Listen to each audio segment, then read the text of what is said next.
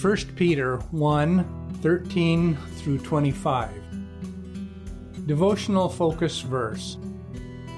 Forasmuch as ye know that ye were not redeemed with corruptible things, as silver and gold, from your vain conversation received by tradition from your fathers, but with the precious blood of Christ, as of a lamb without blemish and without spot.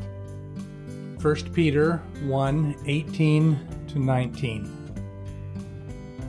A traveling salesman of many years, John testified, "When I first came to Portland, Oregon, I rolled into the city on the velvet cushions, riding like a prince. I wore diamonds and fine clothes, and I loved sin and all it had to offer. The money I made easy, never working hard or soiling my hands.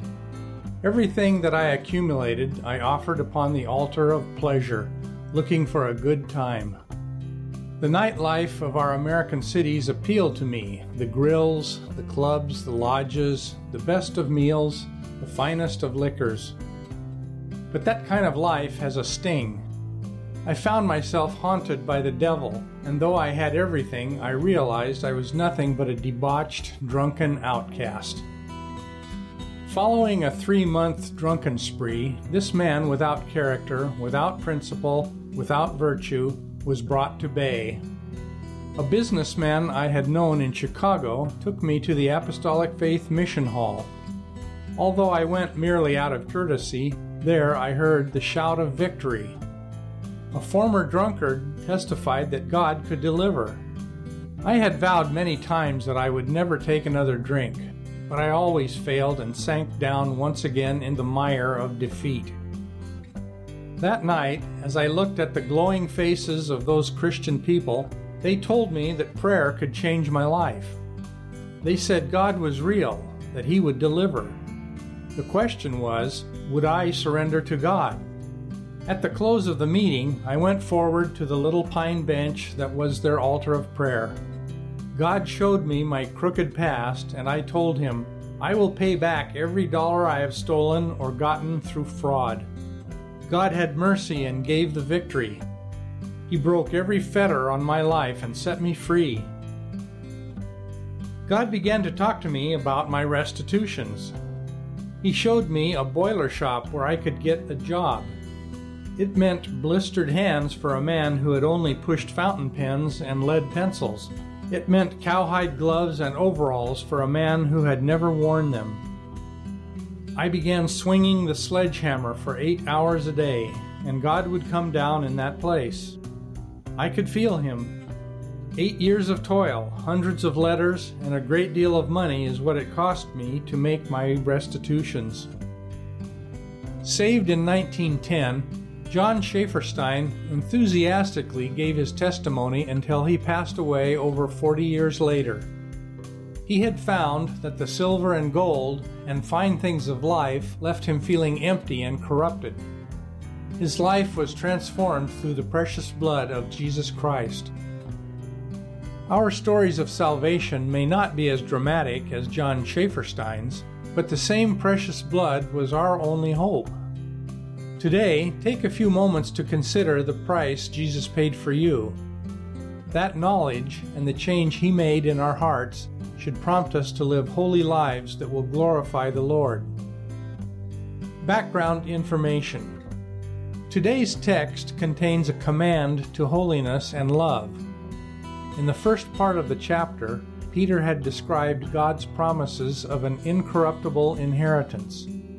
Those promises are a byproduct of holy living. Verse 13 begins, "Wherefore, gird up the loins of your mind." This was a reference to the custom of that time when people wore loose robes. As they prepared to do hard work, they tied up their garments in order to be prepared for action. The apostle was telling these believers that action and effort were necessary to obey God's commands, and that they needed to focus their minds on this. The believers were not to pattern themselves after the life they had lived before, as Peter said, "not fashioning yourselves according to the former lusts in your ignorance." Some commentators call this the negative side of holiness. the purposeful separation from sin.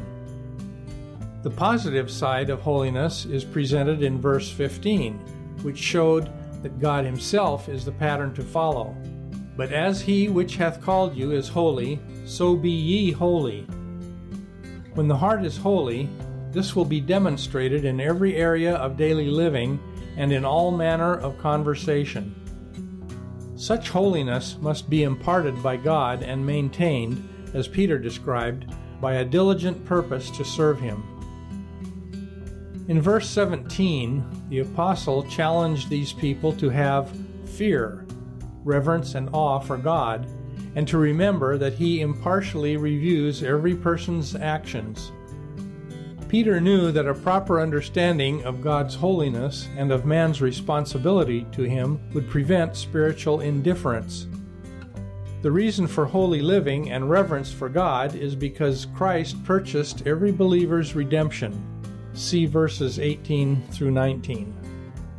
A price was paid, not with money, but with God's own blood, the precious blood of Christ. In verse 20, Peter assured the believers that Christ's atoning death was planned by God before the creation of the world. The Old Testament sacrifices and exhortations of the prophets had pointed toward Jesus.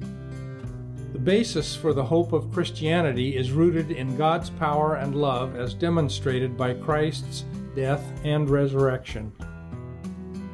In verse 22, Peter indicated that heart purity comes from wholeheartedly obeying the truth, Christ and his commandments, and that the Holy Spirit is the person who implements this purification. The result will be fervent brotherly love without hypocrisy. Being born again is secured by the Word of God. The apostle quoted Isaiah 40, 6 through 8 to substantiate that the things of this life will pass away, but God and his Word will last forever. Conclusion. By sacrificing his life, Jesus showed that he truly loves you. Through his power, you can live a holy life and love others.